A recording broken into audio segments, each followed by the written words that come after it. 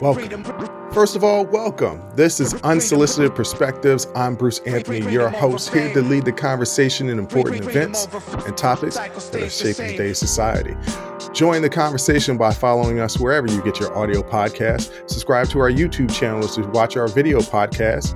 Rate, review, like, comment, share. Share with your friends, share with your family, hell, even share with your enemies. On today's episode, I'm going to be interviewing Trier-Bieniek. She's a professor of sociology, and she focuses on how pop culture presents inequality based on race, gender, and sexuality. This is going to be an interesting conversation. But that's enough of the intro. Let's get to the show.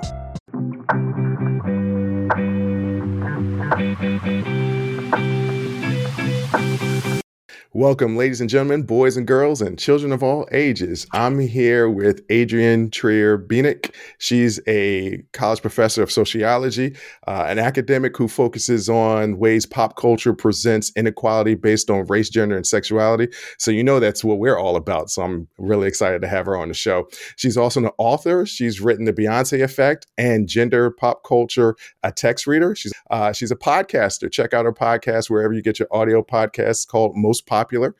She's also appeared in several media outlets, NPR France, The Washington Post, Glamour, NBC News, etc.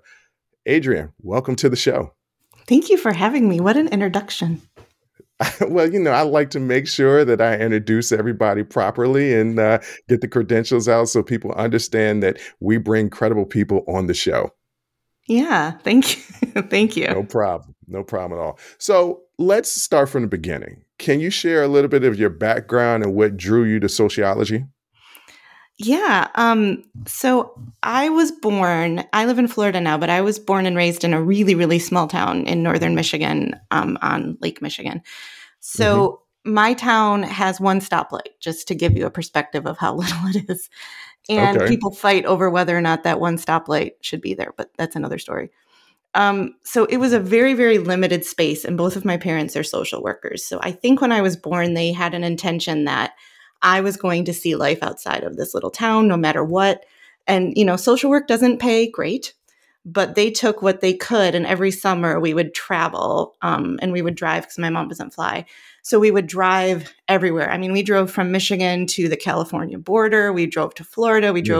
My dad is a veteran, so we went to DC a lot and saw all the stuff there.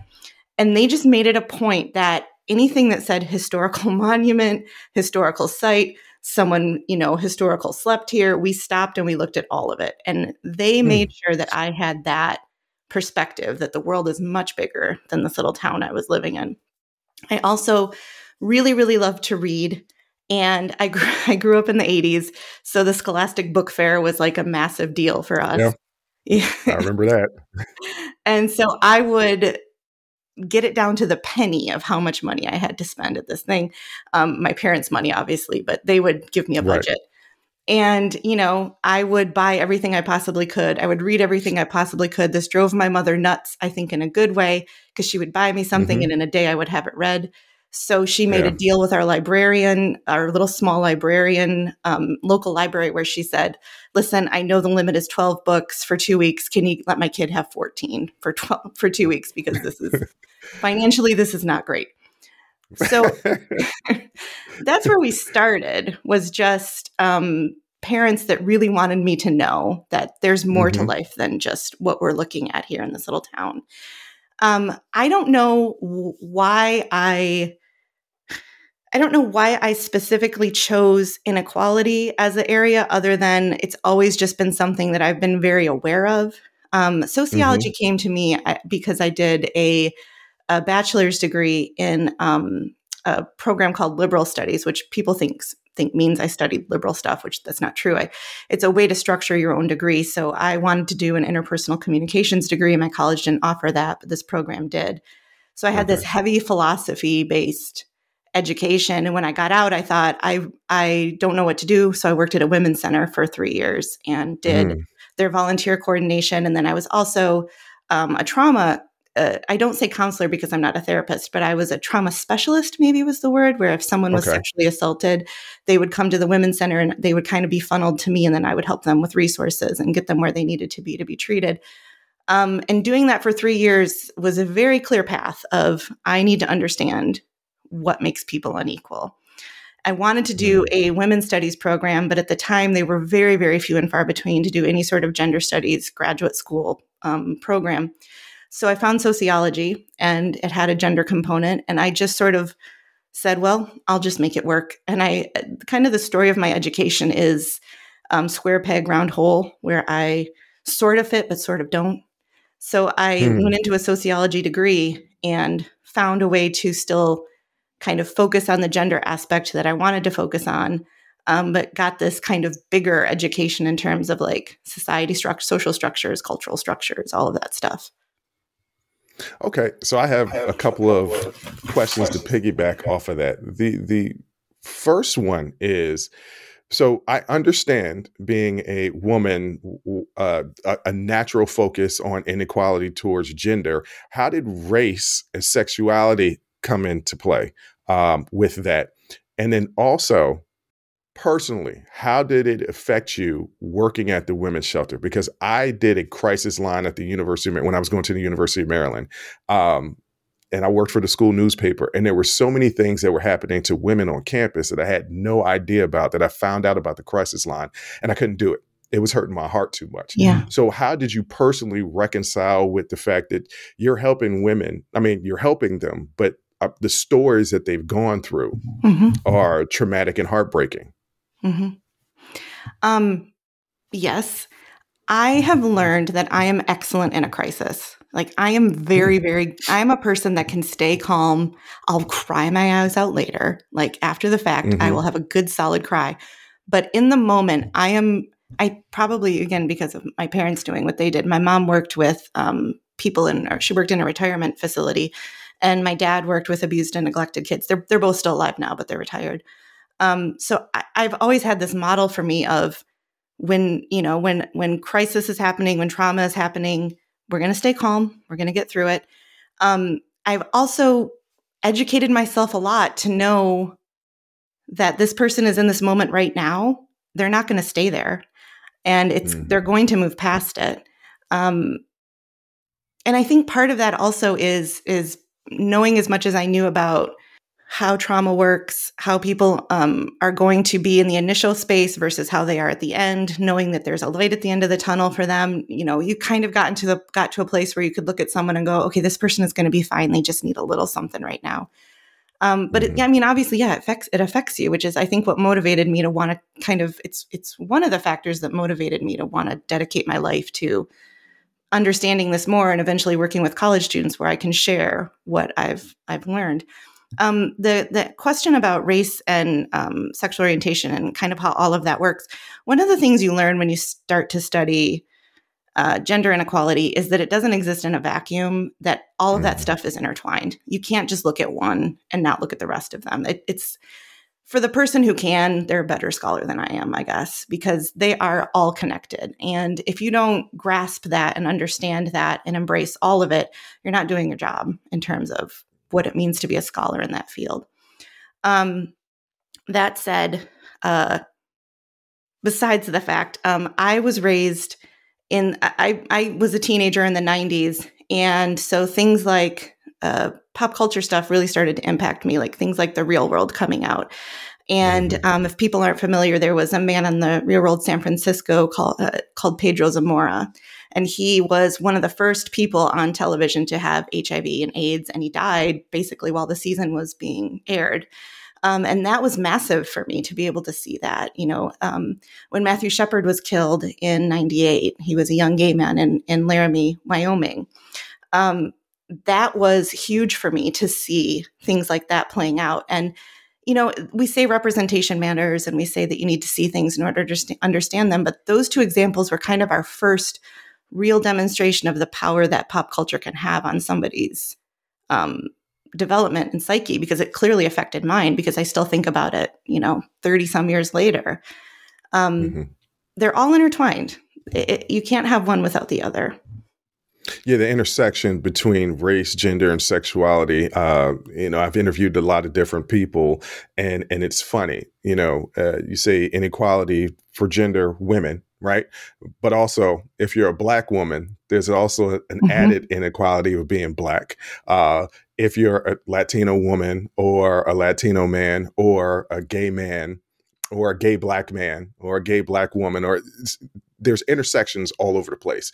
It's interesting that we talk about pop culture and media portrayals and learning about different things. For those Gen Zers out there, I know you don't know too much about HIV and AIDS, but us 80s babies and 90s teenagers, it was a really, really big deal and big thing. When people got HIV, they got AIDS right away and they died. Easy Mm-hmm. E, Pedro, all these things happen. And it enlightened us. I also feel like, and I'm sure we'll get into this later, how media portrayals uh, have negative impacts still to this day. So in the 80s, it was not uncommon for criminals on television shows and that nature to be Black. I was Mm-hmm. watching the second season of Jack Reacher, and I enjoyed the show yesterday. And the criminals, there was a carjacker, he was Black. And I was Mm-hmm. like, wait a minute, they're in this little town in Arkansas. If there was going to be a carjacker in this little town in Arkansas, they would probably would be white, and it would probably be a meth addict. Why is this character Black? Why is the evil villain somebody foreign? These character portrayals are still being portrayed. I'm sure we'll get into that with pop culture because it's kind of what you focus on. But we want to talk about good stuff, and especially your book. So you've written a book about Beyonce as a motivational queen. How did that all come about? Okay, I can't take 100% credit because it's an edited collection, so there's lots of contributors to it. My husband gets annoyed when I say that because he's like, "Yes, but you put it together and you did." I understand that, Right. but Don't discredit yourself. yeah, yeah, but it was a You're a big community. part of the book. It was a community effort, and it's going to go into another edition. That'll come out, I think, in about a year. Um, I am an adult woman of a certain age, and I love Beyonce. And if you don't, I don't quite know how to talk to folks who don't at least appreciate what we have. Like what, like this is the Aretha. This is the, you know what I mean? Like this is it's it. She's it. Um, so, it started with that.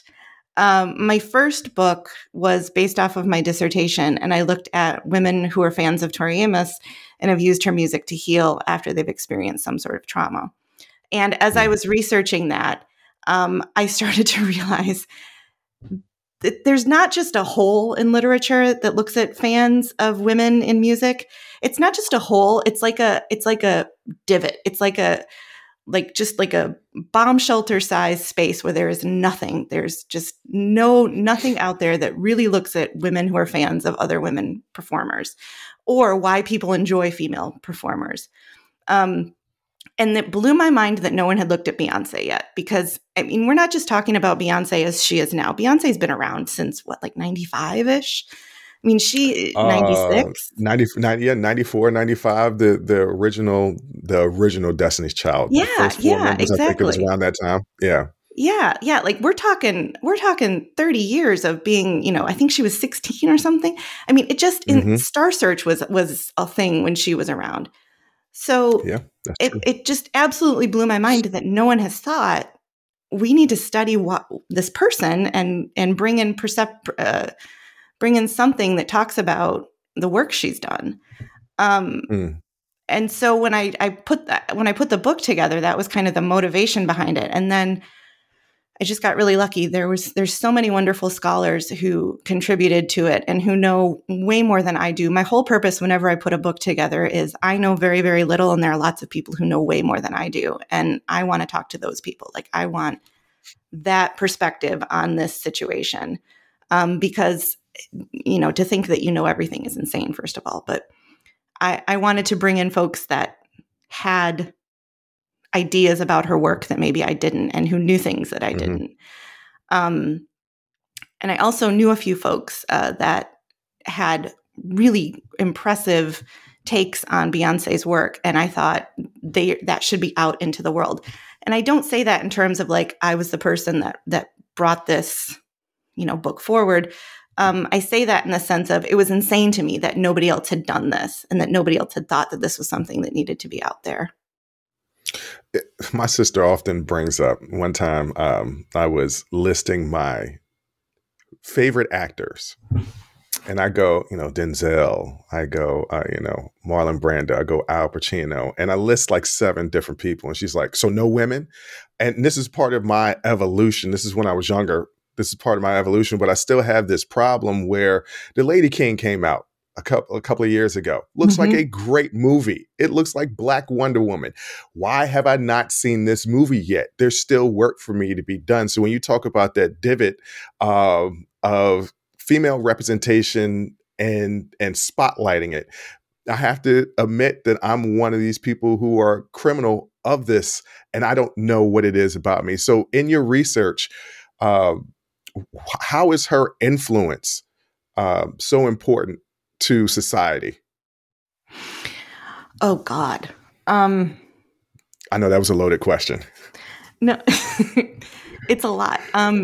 It's not just that we can see pop stars come and go who do a lot, right? Like who make an impact, who put out great music, stuff you can, listen to at the gym, stuff that is just fun to listen to, but may not necessarily be saying something with it.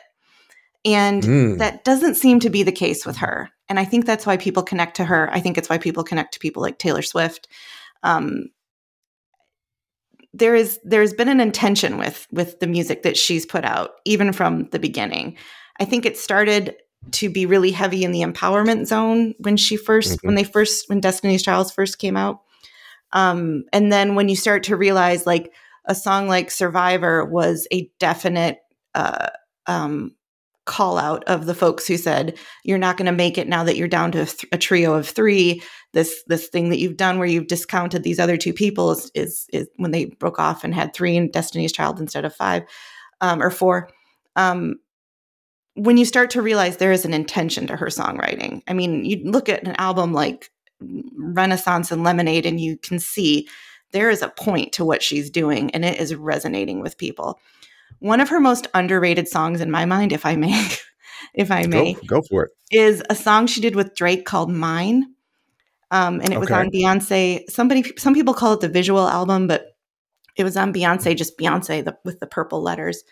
That song chronicles marriage like I don't think I've heard a person put on an album in a very, very long time. I mean, that was, she understands what it's like to be married to somebody for quite some time and what happens when you're with someone like that. That's where I think people get drawn to her. I think that they see the intention and they see she's doing the research. She's doing the homework. She knows what she's talking about when she puts out the visual stuff that it came with Lemonade. Like that was very intentional. If you go down the rabbit hole of all of the Easter eggs in that hour-something long film, it's crazy how many things she thought through to put in there to represent different aspects of culture. Wow. Okay. Fandom and people like Beyonce and Taylor Swift and things of that nature. How do fan communities contribute or challenge societal norms when regarding race and gender and identity? So fandoms have always been on the outlier of a society. Fandoms have always been seen, historically they were seen as like the odd ducks of our group, like the Trekkies and the people who just, could not get enough of their nerd culture or whatever. They've always kind of been the people on the periphery. And for a long time, they were groups of people that, you could kind of look down upon or say like, these are just insane people that have connected themselves to whatever. But the reality of fandom has been that those people on the outside are looking at the world in a way that's different than what the rest of us can see. And that part is dangerous to some folks, that when you have groups of people who can bring a new perspective to a society or to a culture, that's scary for some people. So are you asking me in terms of like gender specifically, or like in fandom in general? Gender, race, and sexuality. So when we talk about Beyonce, I'm a Beyonce fan. And anytime she comes out with an album, I'm listening to it. I liked her last album because it brought a lot of house music into it. So Beyonce fans cross all of these different intersections with gender, race, and sexuality. She brings people together, unifying under one thing, which I think is important in society when people that are different can find commonality. I think that's how we bring people closer together. So that's by and large what I'm asking is like, how does this fandom affect society? How does being a fan of Beyonce help or hinder society? Because there are situations where fandom can cause division. Case in point, some of our politicians, there are people who are actually fans of politicians that create division. But speaking specifically to just pop culture and those people participating in pop culture, how does this fandom bring people together and affect, the different intersections of gender, race, and sexuality? Okay, I am so glad you brought this up. So first of all, the notion of fandom is just to find a group of folks that are like-minded and you can feel connected to, and most people need that. Like that, good, bad, indifferent. Most people want to know other people feel the same way they do about something, or are as passionate as something about something as they are. And that explains how we end up with both ends of the spectrum, right?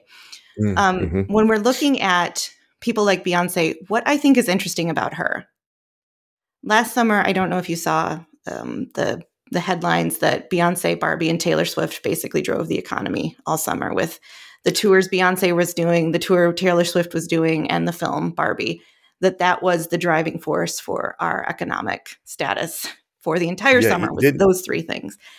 And didn't each enterprise bring about $1 billion a piece? It's nuts. And the reason for that is, on my podcast, I had a woman on an episode that I'm working on who's an economist, and we were talking about why were people so attached to that trio of Barbie, Beyonce, and Taylor Swift. And one of the reasons we came up with, and one of the reasons she thinks, is because a year ago when we had Roe versus Wade be overturned, there was this feeling amongst a lot of, especially women, and people who felt the pressure of that, of what are we going to do and where are we going to put this energy of, I don't feel like I'm being heard. I feel like my rights have been challenged. And one of the places people tend to put that is in our pop culture. So a lot of people took that feeling of frustration and saw these artists in this film that kind of challenge what that stood for in some ways, and dug in deep and said, I'm going to feel like a part of something again. And I feel like these things are helping me feel that way. What's interesting about Beyonce specifically is that fans tend to get real weird about women who are fans of other women. So as a culture, we tend to be totally fine with girls and women going to like a Harry Styles show, screaming their heads off, singing along, losing their mind. That's fine. A Taylor Swift show, girls and women go, sing along, get teary-eyed, scream, whatever.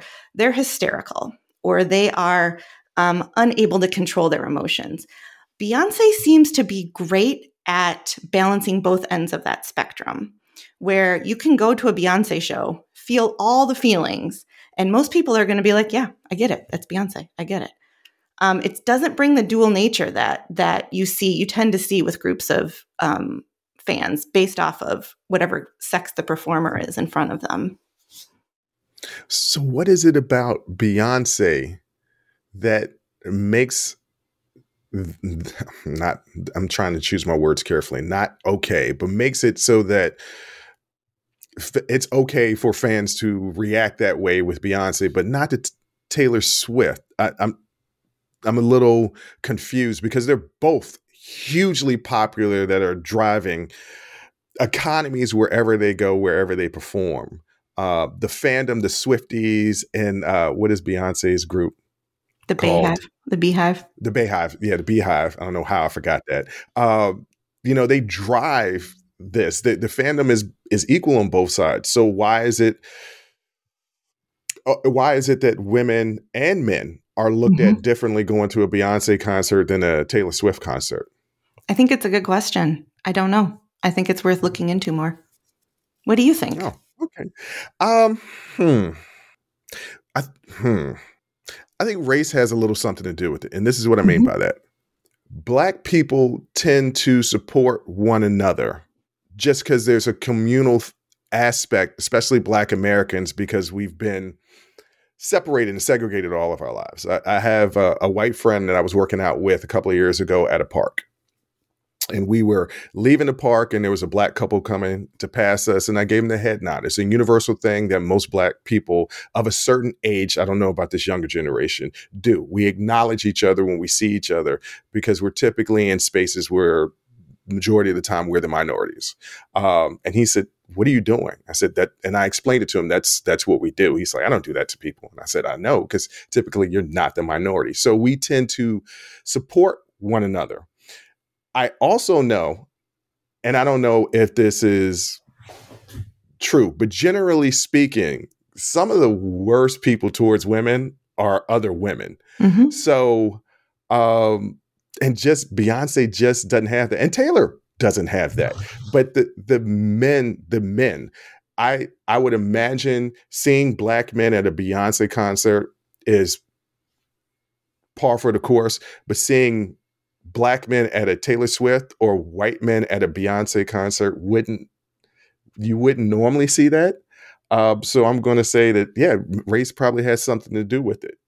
That, and plus she's attached to Jay-Z, right? So men are like, yeah, I have to take my significant other to go see the Beyonce concert, but I know she'll do some songs with Jay-Z. And then they realize, well, oh, I actually like Beyonce songs that don't have anything to do with Jay-Z. Whereas I don't know if Taylor has collaborations like that. I don't know. That was a long-winded answer to your question, but I think, just off the top of my head, that has something to do with it. Well, what you're demonstrating is that these things have layers, right? Like you can't explain the situation of why someone goes to one show versus another, why someone fits in one fandom versus another. They have layers to them. And I think you're right. And I think that one of the appeals of her, I mean, there's like 1,000 appeals to her, but one of the appeals to her is that it's a safe space, and it's a place where you can go and express whatever you got to express in I forget how long her show is, like 3 hours or whatever, but you're going to feel safe there. And I think for the same thing applies to a Taylor Swift show. It's a safe space where you can go and be the odd duck that you are, and it's fine. And that for a lot of people is the solace of a fandom. And it's not necessarily just about seeing the performance on stage. I mean, I know for these shows, the show starts at like 7 or something, and people will show up the second that stadium opens just because they want to have community before it starts. And just because they want to hang out with each other and, meet strangers and do all of that stuff just to have a place to gather and congregate. That's part of the appeal of performers of Beyonce's caliber. She allows people to have that space. Hey there, podcast listeners. It's Bruce Anthony here, and welcome to another episode of Unsolicited Perspectives. Today, I want to talk to you about something that's been on my mind lately, the importance of staying hydrated and taking care of ourselves. Whether it's prioritizing our health and wellness, or gearing up for festival seasons, or just gearing up for whatever season or time of year, there's one brand that's been my go-to for all things hydration. Liquid IV. Speaking of health and wellness, let's dive into how Liquid IV can fuel your well-being. Imagine starting your day off right, feeling refreshed and energized. Liquid IV Hydration Multiplier is the missing piece in your daily routine. With just one stick, you get 5 essential vitamins and 2 times faster hydration than water alone. It's perfect for those early mornings, pre-workout boosts, moments when you're just feeling run down, or even after a late night or long flights. I absolutely love how convenient Liquid IV is. The packaging makes it easy to bring with me wherever I go. And let me tell you, it's become vital daily part of my routine. The flavors, let me tell you something, they're incredible. From refreshing sea berry and strawberry lemonade to classics like lemon lime and watermelon, there's a flavor for every preference. It's like a burst of hydration with a hint of deliciousness. Picture this. 1 stick of liquid IV mixed in 16 ounces of water, hydrating you 2 times faster and more efficient than water alone. And with 12 mouth-watering flavors, you'll never get bored with your hydration routine. Plus, liquid IV is packed with 5 essential vitamins: B3, B5, B6, B12, and of course, vitamin C. It's also made with premium ingredients, non-GMO, free of gluten, dairy, and soy. This is hydration at its finest. But it doesn't stop there. Liquid IV believes that access to clean and abundant water is the foundation of a healthier world. That's why they partner with leading organizations, finding innovative solutions to help communities protect both their water and their futures. It's incredible to know that Liquid IV has already donated over 39 million servings in 50 plus countries around the world. They truly walk the talk. Get 20% off when you go to liquidiv.com and use code unsolicited at checkout. That's 20% off anything you order when you shop Better Hydration today using promo code unsolicited at liquidiv.com. Remember, folks, taking care of ourselves should always be a priority. So why wait? Head over to liquidiv.com, pick your favorite flavors, and experience hydration like never before. Stay refreshed, stay hydrated, and keep rocking those unsolicited perspectives.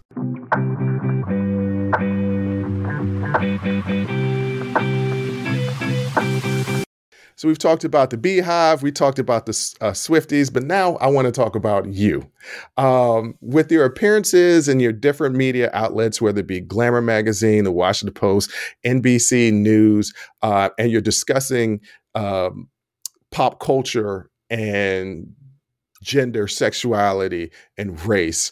Can you share? Has there been anything that's been impactful or a surprising moment in any of these interviews, research that you've done that have shaped your perspective on intersection of media and culture? So there's a person that I met through NBC News who interviewed me quite a few times, and her name is Elizabeth Chuck, and she's a reporter for NBC News. And the first time she contacted me, I don't remember what the story was, but we kind of sort of talked a little bit and became, I don't want to say friends, but, light acquaintances. And I learned a lot about the process journalists go through before they put anything out into the world, just from talking to her and hearing her have conversations about how open she has to be to when she's made mistakes and how she has to course correct if she reports something that isn't not necessarily untruthful, but maybe the fact was not as good as she thought it could be. That has been a really great learning experience for me, just in terms of interviews, doing interviews and learning about different things. I did want to share, I had a I've had 2 moments that were just lightning bolts of, oh, don't forget you're still talking to the media about the media. Like that this is a meta situation. One was a person this was years ago. This was when Beyonce first came out, and wanted to talk to me about the book. And I should have, could have, would have. I should have looked at who they were a little more closely. And they said they were writing for a news website in France. This isn't NPR France at all. I'm not even going to say which one it was. But they were writing for a news outlet in France, and they wanted to write about Beyonce in the book. And so I said, sure, of course. And I did the interview, and everything was fine. Nothing seemed odd. And then I never heard from them. And I kind of forgot. And then, I don't know, a couple months later, I thought, I wonder if anything ever came of that. Because it is fairly common sometimes where folks will interview you, and then either they'll get scooped or somebody else will have already written about it, or they had something else happen. And so I Googled it, and I didn't realize it was a person's kind of personal blog that was written, and it was written all in French. And when Google translated it, it was very negative toward toward Beyonce, toward her as a performer, not necessarily anything about my book, which was kind of annoying. Like, you just took quotes from me, but didn't mention the work I've done. And it was a solid reminder that you're still a person talking about the media to the media. And as most 99% of the time, it's great experiences, but you still got to do your homework and you still got to know who you're talking to and what they may be coming in with, what kind of agenda they may be coming in with, which is a meta moment, right? To think about it like Yeah. that. Yeah. So with your podcast, Most Popular, I'm going to transition a little bit because you bring up something that's interesting. I know that I will have guest requests to come on the show and I have to do a deep dive. I have to find out but I also went to school and my first major was journalism. So there's still some principles that I hold on to, but every now and then I've interviewed some people. And even though I've done a deep dive, I was like, oh, I didn't know that this was your agenda when you came on the show. So has that happened on your own podcast? Most Popular, by the way. Check that out wherever you get your audio podcast.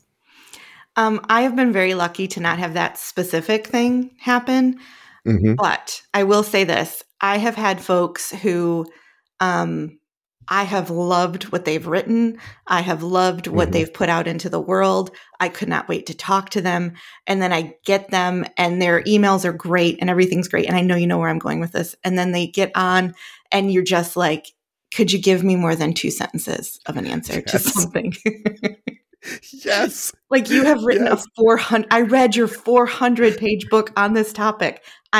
So then, you try and do things like I always make sure I have pull quotes from the book that I can say, okay, you wrote this. What did you mean? Can you expand? Like that kind of stuff. But that's what's happened to me more consistently is,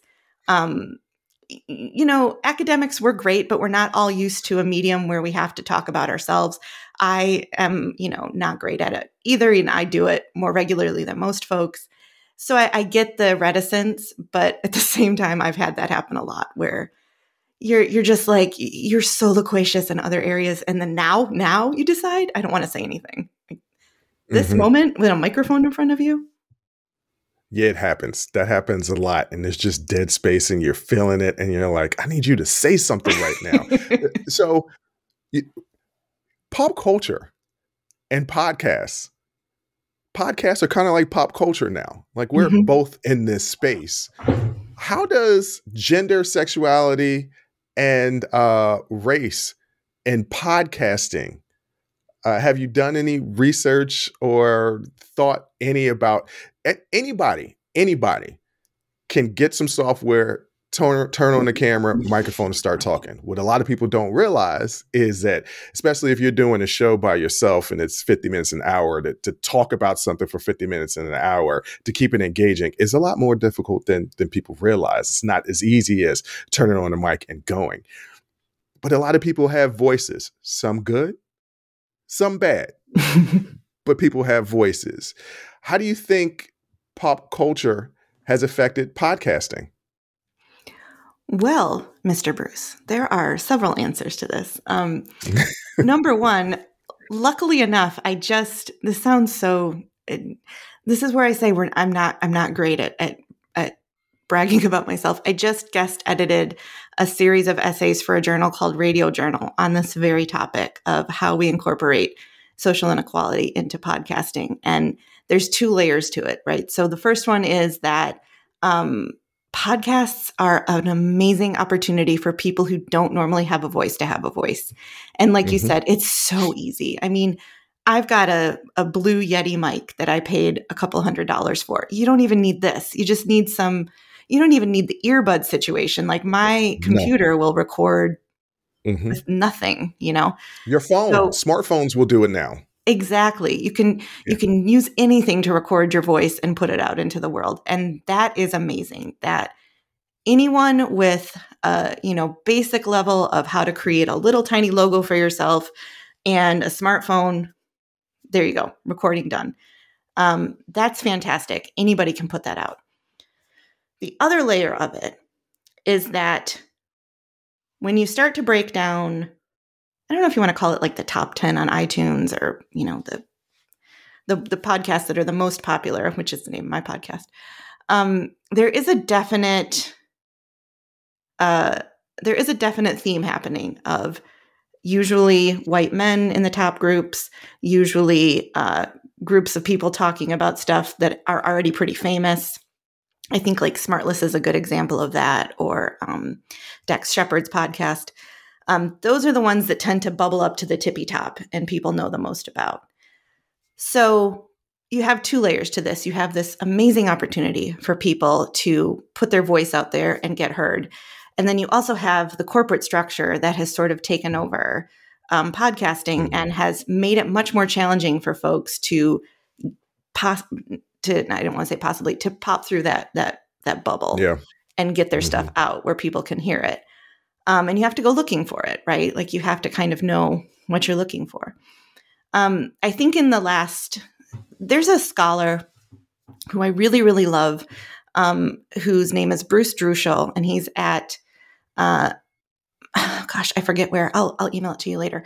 But his name is Bruce Druschel, and he has been looking at audio content for his entire career, and he can talk about it in terms of the days of the 1950s radio all the way till right now with podcasting.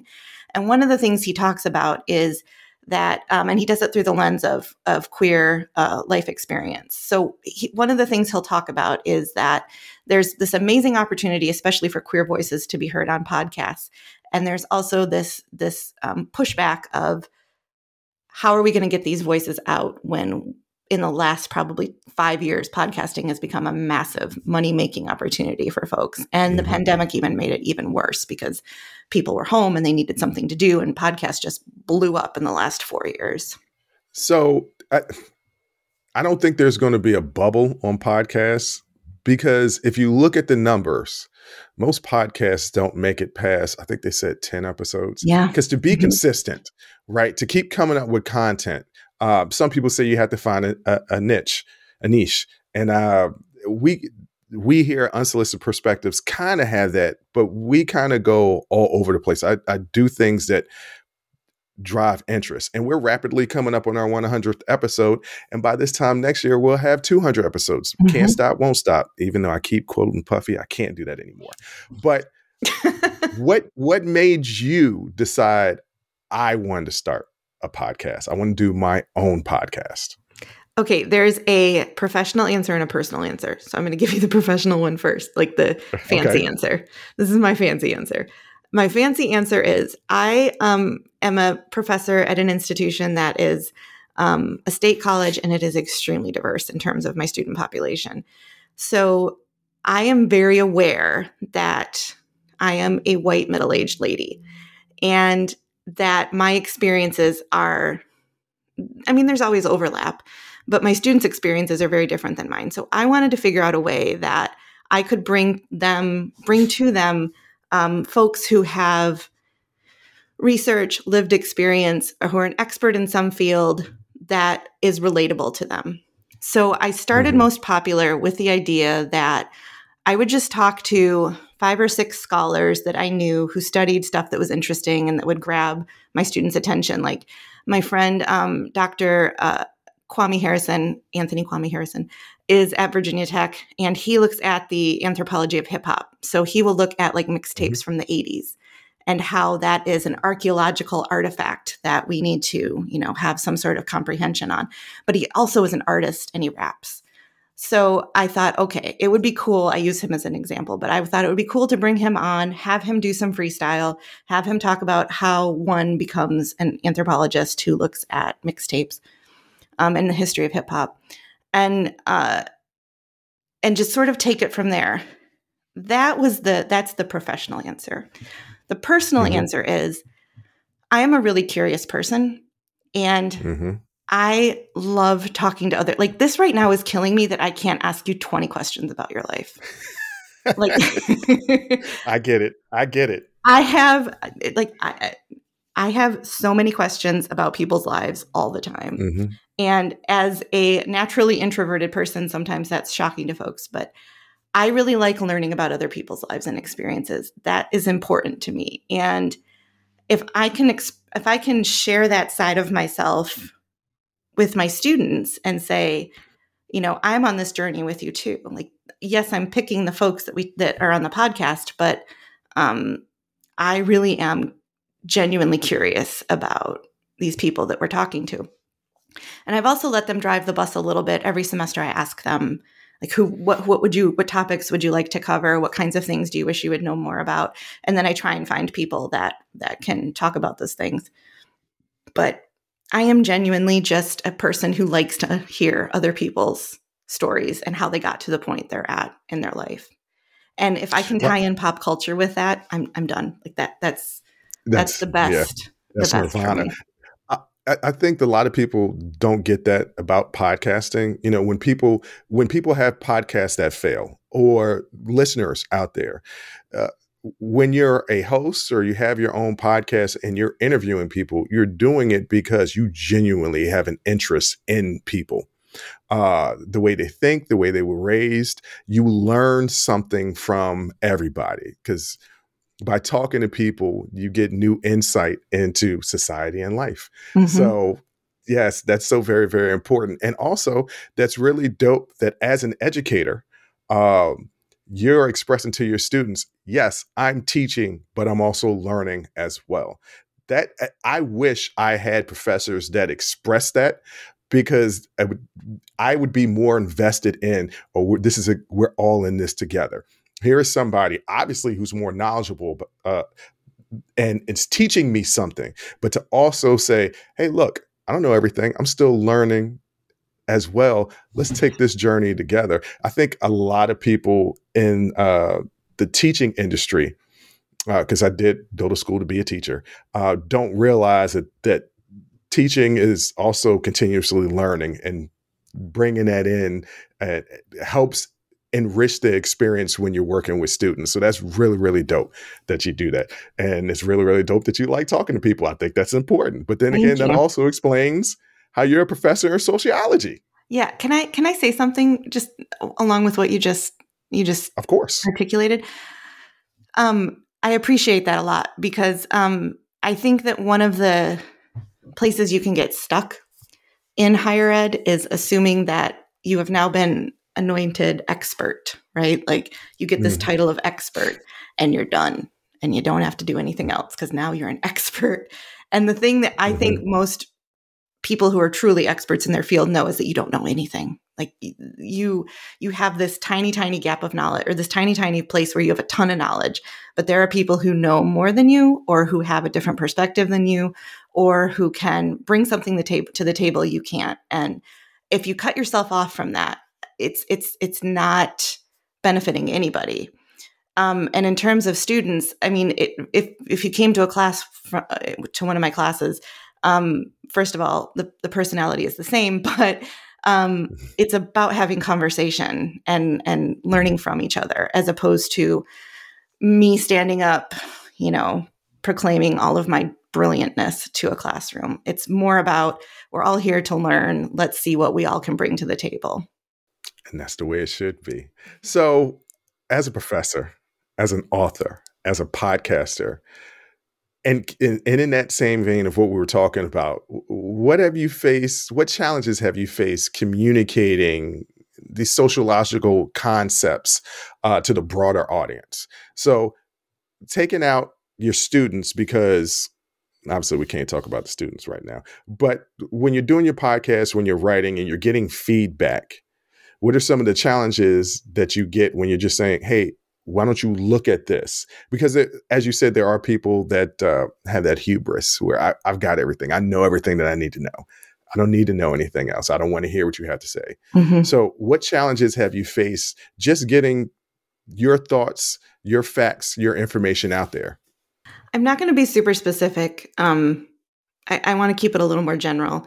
But yeah, don't throw anybody under the bus.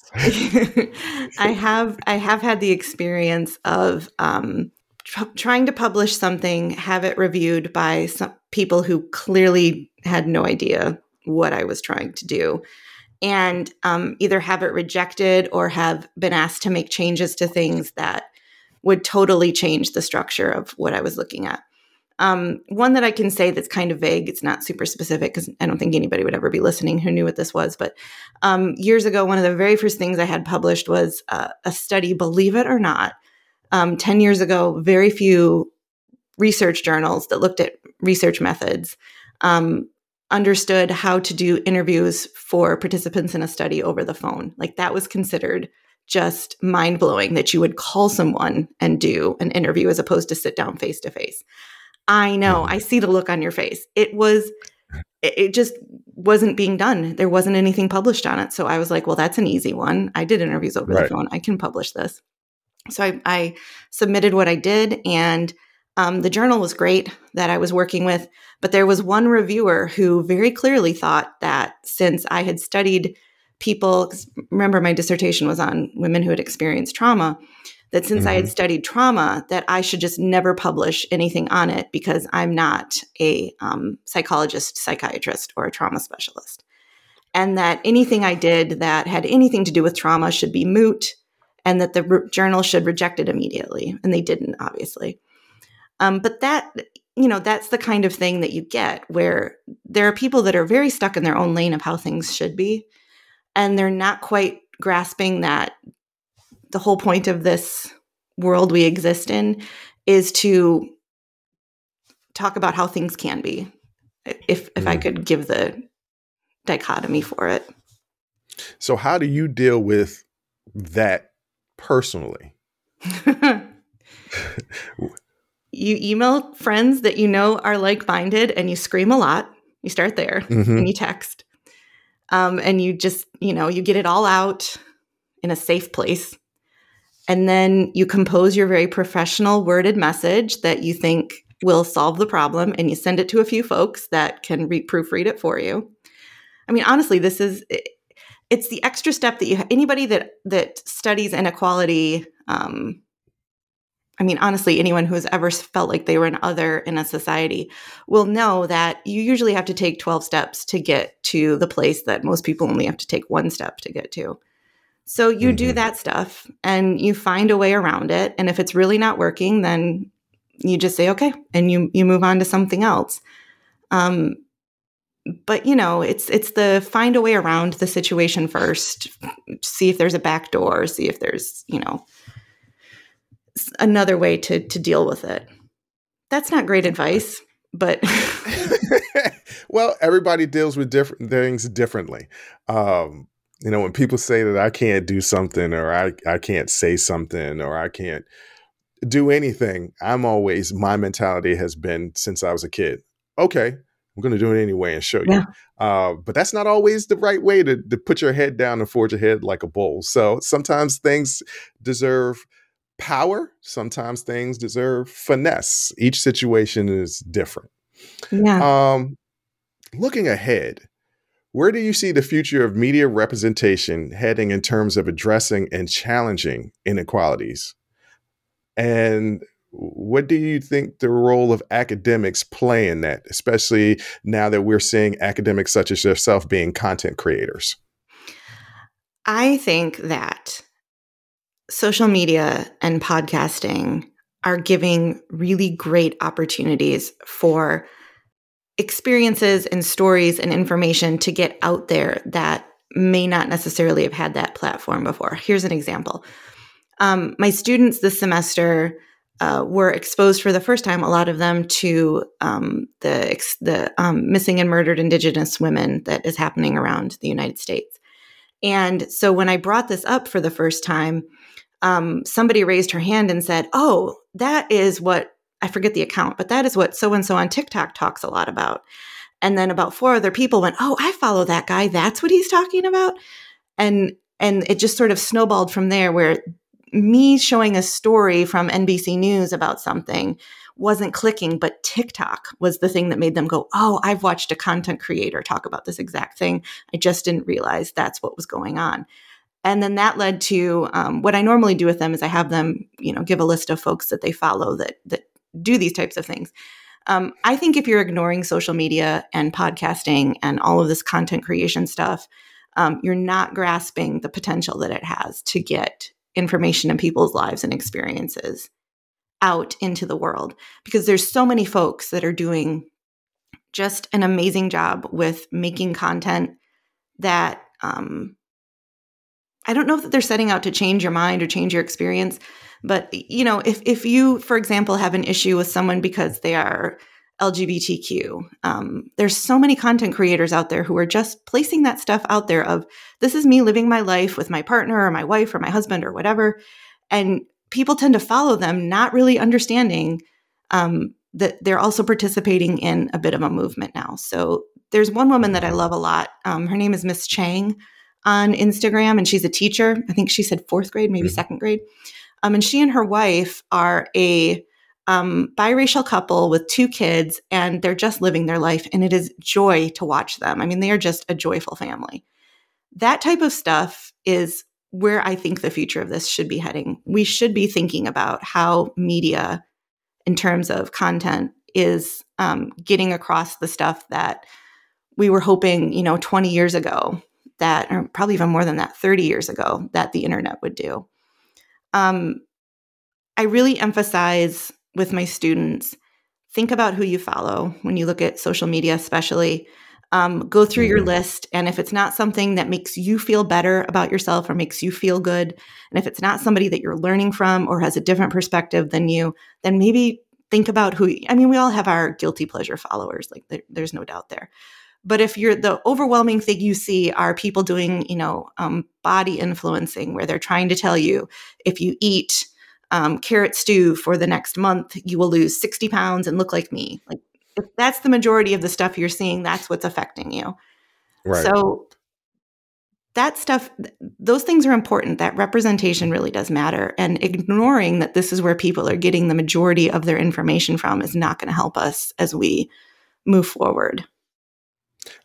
So I want to get your opinion on this. This is something that I've been thinking about a lot, because when I talk to different people, this is things that I get from other people, specifically when it comes to social media, not podcasting, but social media. These sound bites, minute, 2 minute, 3 minutes, where if you're paying attention, you can learn something, but what they are is a spark of curiosity about something.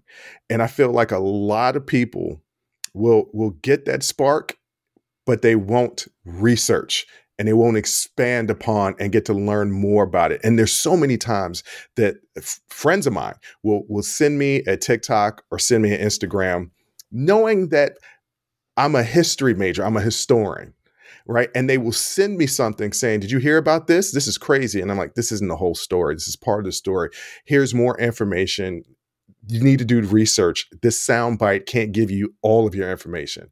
I think social media is fantastic because I've learned things about American history that I didn't know about, but it's a spark. It gives me a little bit, and I'm like, oh, let me Google search this, and then I go into a deep dive. Is that part of the journalism, the historian, that I do research? Okay, maybe, and not everybody does that, but I think an emphasis needs to be put on these content creators to say, hey, look, don't just take my word for it. Go do the research here and here and here. And I see great benefits from social media. I also see detrimental situations happening from social media. So what do you think is the responsibility for content creators, specifically on social media, when I learned about Melungeons, right? I think it's not a derogatory term. People have told me it isn't, but it's a group of basically interrace people, former slaves and white people, because interracial marriages weren't really allowed, that went up to the mountains and created this whole community. And a lot of people that you see in Appalachia Mountains all the way going into West Virginia are descendants of these people. Had no idea. So I did a research, and that was a poor description of it. But I did a research and I was like, wow, I never knew about this. So what do you think is the content creator's responsibility when they're creating content? I love this question so much. You are speaking my language on so many different levels. Media literacy is what we're talking about. So we're talking about understanding that this media is part of our lives. It's not going anywhere, right? Like, there's no way we're going to go without the internet at this point. It's not going to happen. What are we doing to teach people what is real and what isn't, right? I think content creators, there was something great that happened when that hashtag ad or hashtag advertisement came out, where, you had to say that this was an ad for something. I think that if you're placing something on the internet that is in your mind a fact or something that happened or whatever, adding a link, putting on there if you want to know more, here's where you go, putting something in your description or in your bio link. All of that stuff can take somebody to the next step. Like, you can't force them to click on it and learn more. But citing your sources in a way that makes sense for whatever platform you're on is really beneficial. Rarely do I post a news story that I don't post the link to so that, folks can have that information, or a fact or whatever. There's a woman that I love on Instagram, Jessica Yellens. She used to be a White House reporter, and she used to be a reporter at CNN, and she created her own news service through Instagram called News Not Noise. And she will make, with every slide, she will make a link to whatever story she's sourcing this from, or whatever information she's getting this from, whatever, statistic or all of it. But every single thing has that link connected to it. And that is, the difference between a fact that you just have decided is a fact, and so now it's a fact, and a fact that's actually a fact because, look, here's the source to back it up with a legitimate website or poll or whatever it is you're looking at. That was what I was just getting ready to say. So many times people are sending me, and did you read this article? And I look at the website and I'm like, wait a minute, did you do any research on this website? Mm-hmm. Well, no, I just read the article. Or they don't even read the article. They just read the headline. We're going off on a tangent here, but I find this interesting. I think a lot of people are just... Yeah. Media literacy no words needed to be said right there. We both looked at each other and was like, yeah, no, I know exactly what you're feeling right now. I know exactly what you're thinking. Media literacy is the thing. Like, it's the new learning how to type. It's something that needs to be baked in. And I don't think it's generational. I don't think that it's just one group. I don't think it's just Gen Z or millennials or boomers, even though I will say boomers, good God, like everything that you see on social media is not the truth. My mom isn't a boomer, and I'm not throwing her under the bus, but there's a lot of times she sends me stuff and I'm like, Mom, come on. Like, you're really smart. Let's just do a little bit more research here. Adrienne, was there a final nugget or point that you wanted to give to my audience about the work that you do and the importance of pop culture and inequality with regards to gender, race, and sexuality? Oh, God. Just that I think that maybe there's this misnomer that you can avoid pop culture and that it doesn't affect you, and that you can just toss it aside and have no connection to it. And here's the example I like to give when I teach. I have never seen an episode of any Kardashian show ever that's ever been on air, except for a 5-minute clip where Khloe had to take a drug test. And in the drug test room, they allowed her to wear like her sweatshirt, carry her purse, do all of that stuff. And I was like, oh, there's anybody who's ever had to take a drug test in real life knows that they basically have you stripped down to nothing to walk into that room, right? Mm-hmm. For an employer or whatever. I did it once to volunteer with kids, and it was literally like, you cannot go into this room with anything other than your bra. Like, that's what it was. Right. I can name all of them. I know other than that 5-minute clip, I sometimes blank out on I don't know that there's all the grandkids' names or children's names. I can name all of them. Never seen that show. It makes its way into your life. And it's not bad. Like, it's not bad to have strong opinions about Beyonce. It's part of existing in this society. Many, many years ago, when World War II was happening, one of the things women would do was draw lines up at the back of their legs because they couldn't afford pantyhose, right? But they still wanted the effect of looking like they had pantyhose lines. So they would take a marker or an eyeliner and just draw that line up because that was part of the fashion of the time. But it's also a statement on where we were at as a country at that moment, right? Like, pantyhose were not available. Why? Well, they were using it for supplies for the war. These things all have bigger impacts than we think they do. And ignoring that just basically means you're saying, well, I'm the exception to the rule. Society doesn't impact me. Culture doesn't impact me. And you don't have to care about all of it, but you do have to understand that it does shape our lives and our experiences. And that is, that's fine. It's actually great to participate in understanding how somebody like Beyonce makes people so happy that they will flock to shows to see her perform. Well said. Adrian, I want to thank you for coming on the show. This has been an enlightening conversation that I know my listeners are going to like listening and watching and learn. The most important thing is I always want all my audience to learn something from each and every episode. So once again, thank you so much for coming on the show. Thank you. This is fun. I want to thank Dr. Adrian Trier-Bieniek for coming on the show and teaching us how pop culture presents inequality based on gender, sexuality, and race. Like we know these things to be true, but it's really cool to get details of how specifically pop culture is influencing our society as far as inequality is concerned. So I definitely learned a lot. Hope you guys learned a lot as well. Don't forget to check out Dr. Adrian's books, The Beyonce Effect and Gender and Pop Culture, a text reader. You can get that information down in the descriptions. I'm going to provide that for you. And check out her podcast, Most Popular. Definitely going to give it a listen to. I'm even going to appear on the show soon. So that's going to be really cool. But thank you again for listening. Thank you for watching it. And until next time, as always, I'll holla. Woo! That was a hell of a show. Thank you for rocking with us here on Unsolicited Perspectives with Bruce Anthony. Now, before you go, don't forget to follow, subscribe, like, comment, and share our podcast wherever you're listening or watching it to it. Pass it along to your friends. If you enjoy it, that means the people that you rock will enjoy it also. So share the wealth, share the knowledge, share the noise. And for all those people that say, well, I don't have a YouTube. If you have a Gmail account, you have a YouTube. Subscribe to our YouTube channel where you can actually watch our video podcast. But the real party is on our Patreon page, After Hours Uncensored and Talking Straight-ish. After Hours Uncensored is another show with my sister. And once again, the key word there is uncensored. Those are exclusively on our Patreon page.